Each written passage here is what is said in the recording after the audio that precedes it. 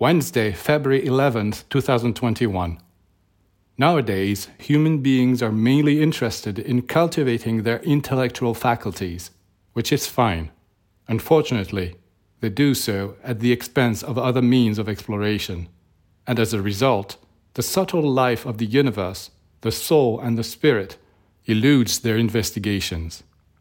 As they descended into matter, they forgot their divine origins.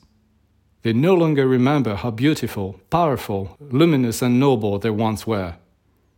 They are interested only in the earth, plundering and destroying it to get rich. But a time is coming when instead of always focusing their attention on the outer world, they will turn back to the path of inner exploration.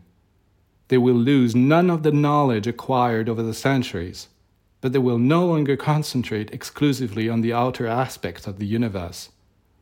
Humans' descent into matter will remain an extraordinary achievement, but human beings will not stop there.